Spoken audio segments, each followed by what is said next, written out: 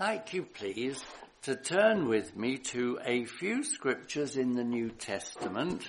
Firstly, in the Epistle to the Romans, chapter 1. In my Bible, it's on page 1348. 1348, Romans and chapter 1. And we'll start reading at verse 16. This is Paul writing. For I am not ashamed of the glad tidings, for it is God's power to salvation to everyone that believes, both to Jew first and to Greek. For righteousness of God is revealed therein on the principle of faith, to faith, according as it is written, but the just shall live by faith. For there is revealed wrath of God from heaven upon all impiety and unrighteousness of men holding the truth in unrighteousness. Because what is known of God is manifest among them, for God has manifested it to them. For from the world's creation, the invisible things of him are perceived, being apprehended by the mind through the things that are made, both his eternal power and divinity, so as to render them inexcusable. Chapter 2, verse 1. Therefore, thou art inexcusable, O man, every one that judgest, who judgest, for in that in which thou judgest another, thou condemnest thyself, for thou that judgest doest the same thing. And I want to go on now to chapter 3. If you'll turn the page to chapter 3 and verse 21. But now, without or apart from law, righteousness of God is manifested, borne witness to by the law and the prophets, righteousness of God by faith of Jesus Christ, towards all and upon all those who believe. For there is no difference, for all have sinned and come short of the glory of God, being justified freely by his grace through the redemption which is in Christ Jesus, whom God has set forth a mercy seat through faith in his blood, for the showing forth of his righteousness in respect of the passing by, the sins that had taken place before through the forbearance of God, for the showing forth of his righteousness in the present time, so that he should be just and justify him that is of the faith of Jesus. Now please turn with me to Acts 17, the book of the Acts, chapter 17, page 1329. And verse 30, God, therefore, having overlooked the times of ignorance, now enjoins men that they shall all everywhere repent, because he set a day in which he's going to judge the habitable earth in righteousness by the man whom he has appointed, giving the proof of it to all in having raised him from among the dead. I would like to speak to you this evening about the righteousness of God. Before I do that, I would draw your attention in our first scripture to verses 19 and 20. It may be that there's someone here who doesn't believe there is a God. And I want to show you from these two verses how the evidence of creation proves the existence of God. It tells us nothing about his person or his heart, but it tells us there is a God. Now, I do not understand how persons can not believe in creation. How can something, the world in which we live, come out of nothing without an outside power? It is totally impossible. Nobody here can create something from nothing except God. And God tells us he did it. And that is enough for me. I believe that God exists.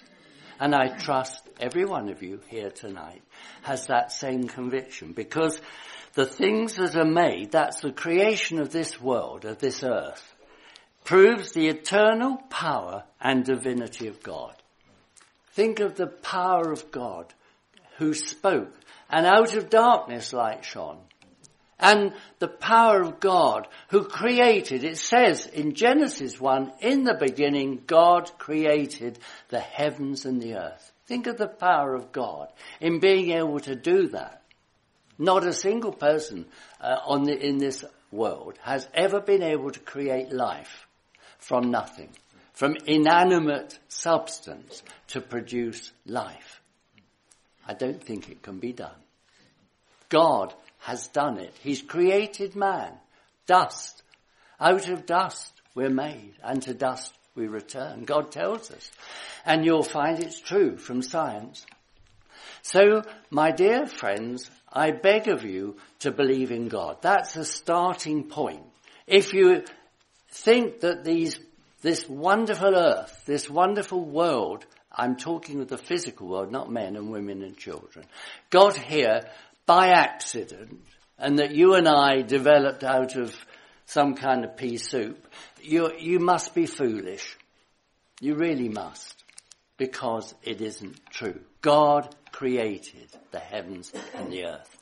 And you and I have been created by God. Man was created by God. And that's why I read to you this. I feel impressed to speak to you first of all about it, because I trust there's no one in this room who doesn't believe in God. Because if you don't, now is the time to take account of the creation of God. The world, you've only got to walk a few hundred yards and you see the power of the sea. God created it, He put it there.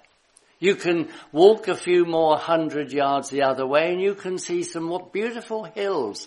And you can go to Scotland or Wales or wherever, the north of England, and see beautiful mountains and lakes. All of that is an evidence to man, to unregenerate man, of God's existence, His eternal power and divinity. Now, I'm assured that there's no one here like that, but in case there is, I refer you to this scripture. Now, I'd like to speak to you about the righteousness of God. Righteousness of God is one of His attributes. And God is righteous. He's not only holy, He is holy. He's righteous. And God is love. God is light and God is love. We're told all this in the Bible. You see, you won't learn about God exactly from creation. You'll know there is a God, but you won't know anything more about Him than that He's all-powerful and a divine being. But I want to tell you a bit more about Him. God is righteous. Now, what is it to be righteous? Well, if men and women are righteous, they do what is right. But God exists. He's powerful, He's righteous. But I want to tell you how that God has dealt with sin. You see, God created man in His image. God created man and wanted to enjoy his company. And He enjoyed, maybe, we're not told in Scripture, his company, but man disobeyed God. By one man sin. It only took one act of disobedience to plunge a wonderful creation of God into chaos and sin and evil. The evil that exists in the world today isn't in the power of nature. It's not in the mountains and the sea and all the rest of it. It's in your heart and mind. That's where the evil is. And it's because of disobedience. Now, every one of us in this room, and it doesn't make palatable hearing, but I have to say it, we are all sinners. And we have all disobeyed. All men have sinned and come short. There is no difference, we've read. All have sinned and come short. They have sinned, past tense, and come short, present tense. By sinning, by disobeying God, we come short of what He expects of man. Man is a responsible being. God has created him thus. God created man with responsibility, and he gave him a garden, a wonderful garden. God planted the Garden of Eden. I'm sure you've probably heard me say it before. Wonderful garden. We enjoy gardens. I love a garden. I'm sure many, if not all in this room do. But God's garden must have been the most wonderful place. Eden, place of delight. And what a delight it was to God. Everything was there, and he put man in it. He put man in this wonderful place to till it and to guard it. He gave man a job and a responsibility, and man failed in both. As a result of sin, man was cast out of the garden. And the evidence of sin in this world isn't far to look. You can read a paper, you can watch your television, you can listen to your radio, and you will find every day there's evidence of sin, of disobedience, of murder, of rape, and all the rest of it. And you will find that because it's all in man's heart. What happens in the world today is in your heart and mind. Thank God if you've never done it, but it's there. Sin is in my heart. And therefore, since Adam's fall, man has been at a distance from God. But the good news, the glad tidings, my dear friends, means good news. And I've given you some pretty bad news, and you don't have to look far in the world to find plenty more. But the good news is that God has a remedy for sin. God is righteous, and he's dealt with sin. The Lord Jesus Christ has come into this world. Think of that. A little while ago, a lot of people were thinking about Christmas. And Christmas, as you know, is the time when persons think about the birth of Christ. Now, that was a wonderful thing, that God should have sent his son into this world, born in a stable, not in a palace, not in Buckingham Palace or anywhere else, in a stable. And he wasn't put in a wonderful crib. He was put in a manger. That is the lowly incoming into this world of my Lord and Saviour Jesus Christ. He came into manhood. God manifest in flesh. I can't understand it. I can only tell you what God says. And it's true. God has been manifest in flesh. Think of that. Think of the love of God. Our brother mentioned the love of God this afternoon. Think of the love of God sending his son into a world of lost, ruined sinners who disobeyed and hated him. Because that's what you and I do by nature. I would hate God, and I do by nature. I did until God saved me through his grace. But everybody has turned. All have sinned. Not one exception. Not one of, even Saul of Tarsus, Paul the Apostle, was a sinner, a persecutor of Christians. And you know, if you look at a map of the world, you will find a large portion of the world today is occupied by persons who are persecuted. I've been quite shaken by it to see outside of Europe and North and South America in parts, most of the southern hemisphere contains lands where Christians are persecuted. Well, Saul of Tarsus was doing just that. And he thought he'd get rid of the name of Christ, and he couldn't. And persons have tried ever since. And there's been numerous persecutions of Christians in this world, and not one of them has been able to get rid of the name of Christ. It can't be done because of who he is. So, my dear friends, God is righteous, and he has revealed his righteousness, and he's revealed it by dealing with sin.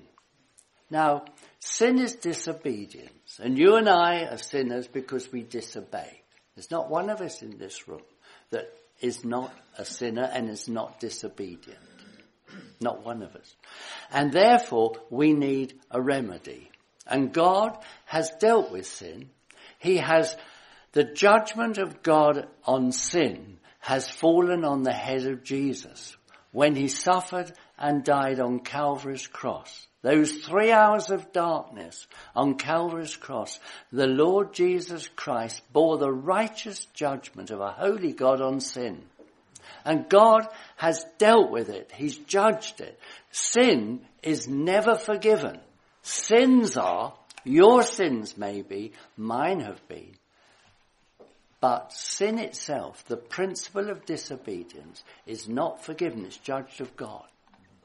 And the Lord Jesus Christ bore that judgment. Christ bore our sins.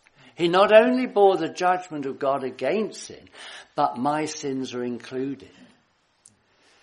The Apostle Peter, we were reading this afternoon, he said, Christ bore our sins in his body on the tree. Wonderful thing, isn't it? That somebody has taken my place. Somebody has taken the judgment of God that I deserved for my sins. He's taken it upon himself. And he's dealt with it completely once and for all. Now that means I can tell you good news. Your sins may be forgiven because Christ has died for them. Now isn't that just wonderful? Can you imagine, how could you or I stand before a holy God in our sins? We couldn't. And God would have to come out in judgment. Every time in the Old Testament God came down to earth, there was judgment. If you check through, you'll find that's true. God has had to because of sin. But now we live in a day of grace. Because of the righteousness of God being met by the Lord Jesus, grace can reign. Grace reigns through righteousness. God's grace can be known by you and me because his righteousness has been met. And he can righteously forgive you your sins because of what Jesus has done. What a wonderful thing it is that the Lord Jesus Christ has died for our sins. There'll be no good news here in Tarring Road for you tonight if that was not true. The Lord Jesus Christ has been here, has suffered on account of sins. You know, one of the results of man's disobedience was exactly as Satan said. The serpent said, you will know the difference between good and evil. Man knows, and you know, what's right and what's wrong. If you don't, I'm very sorry for you. But if you do, it doesn't mean you've got the power to do what's right.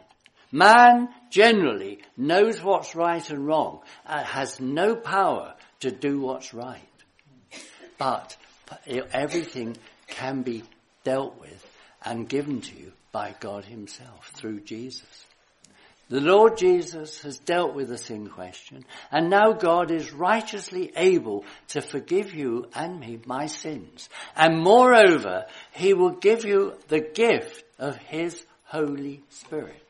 Not only would he clear that ground and bring you into right relationship with him, but he'd give you the power to enjoy it and the power for your walk. God gives his Spirit to those who obey. Now, I turn finally to Acts 17. Paul is there preaching to Gentiles, to non-Jews, to Greeks. Athens, Mars Hill. And he's speaking largely to people like you and me. And he says, God has overlooked the times of ignorance and now enjoins men that they shall all everywhere repent. There's no exceptions. There's nobody alive today that doesn't need to repent for their sins. Not only is there nobody alive that can't be saved, there's nobody alive that cannot and should or does not need to repent. You and I need to repent, and you need to turn to God. If you do, you will find God is willing and ready and able to forgive you. There's a picture of this in Luke 15. The younger son and the elder son. The younger son, as you probably all of you know, he decided he'd do his own thing, and he left his father's house, and he went off into the far country, which speaks to us of the world, and he had a pretty good time for a while. He did everything he wanted to. He lived in debauchery, but suddenly things went wrong. You may be away from God. You may be doing your own thing, but one day, and I hope it'll be soon, things will go horribly wrong and you'll come to yourself. I desire that if there's anyone here who doesn't know the Saviour, that God will bring you to yourself right now. And that you will realize that you're missing out on the blessing, on the love, on the grace, on the wonderfulness of God. Well, the younger son went off and he had a good time, and then the money ran out and a famine came. There's a terrible famine in the world. But God has a house of plenty. The father's house was still there, and the father was looking out for his son. And the son said, coming to himself, I repent. And that's what God is looking for from your heart and from mine. He's looking for repentance. And repentance means telling God you're sorry and saying you're a sinner, admit your responsibility, admit your failure, and get back to God and find in him that he will forgive your sins. He will give you the best road. He will provide everything you need. Now, I'm not preaching a gospel that says get converted and you'll get rich in world's money. I'm saying that God will provide for your needs as he's provided for mine.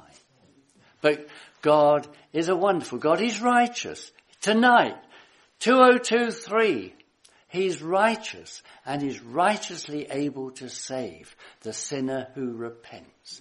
That's what God is looking for from me, from you, from everyone. God enjoins that all men everywhere shall repent. No exceptions, because all have sinned. If all have sinned, all need to repent. So I beg of you to repent, to turn to God, to tell him you're the sinner that needs a saviour, that he will give you his forgiveness. The younger son in Luke 15 got forgiven. His father, he got more than that. His father covered him in kisses, brought out the best robe, killed the fatted calf, and so on and so forth. God has more resources than you ever could imagine. And he will be able to take you, keep you, guard you, and guide you. Well, how wonderful is God.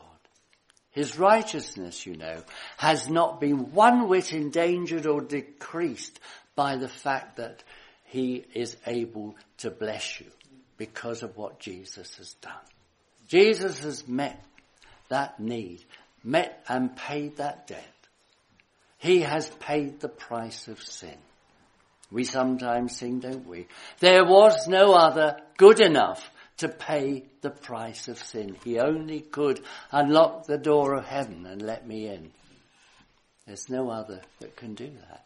There's no other saviour for sinners. If this way is wrong, there's nothing else in this world for you, spiritually. But it's not. This is, as I believe, and genuinely so, and Scripture proves it, this is the way of truth. It's not a way. There's no such thing, you know, as all roads lead to heaven. They don't. Man's religion is largely based on what he thinks he can do to deserve, earn, or merit something from God or whatever in the next life. And at the end of the day, God is going to judge the world, the habitable world in righteousness. I'm not speaking, I haven't read here the great white throne. I've read what the Lord will do when he comes to reign. The Lord is coming very soon for all who believe in him. If you don't believe this, read 1 Thessalonians chapter 4 from verse 15, and you will see very clearly that the Lord Jesus will come soon for his church. He's not coming to earth. We'll meet him in the air. When he comes to earth, he comes to reign. That is the millennium that I believe in and Scripture speaks about. The Lord is coming to reign in the very world that cast him out. In the very city where he was crucified, he will appear. And he will come with power and great glory. The Lord Jesus came in lowliness and meekness as a babe in Bethlehem's manger. When he comes again, it'll be in power and great glory, and every eye will see him. Think of that. What a wonderful day it will be for this poor dark world when the Lord comes out and puts it right and reigns in righteousness. But now is the day of grace, and now is a moment when you may be offered free salvation. May not be another week. This might be the last week the church is on earth. When the Lord may come this week, are you ready? What would happen if you woke up one morning and found that half your family are gone? What would happen? How would you feel if you were left behind? I mention these things because they're very real. I can remember as a boy going into my parents' bedroom to see if they were still there. I wonder how many here have had that experience. Well, we're still here and the Lord is coming. And every day brings that return nearer. And I ask myself, and I challenge you, are you ready? Are you ready?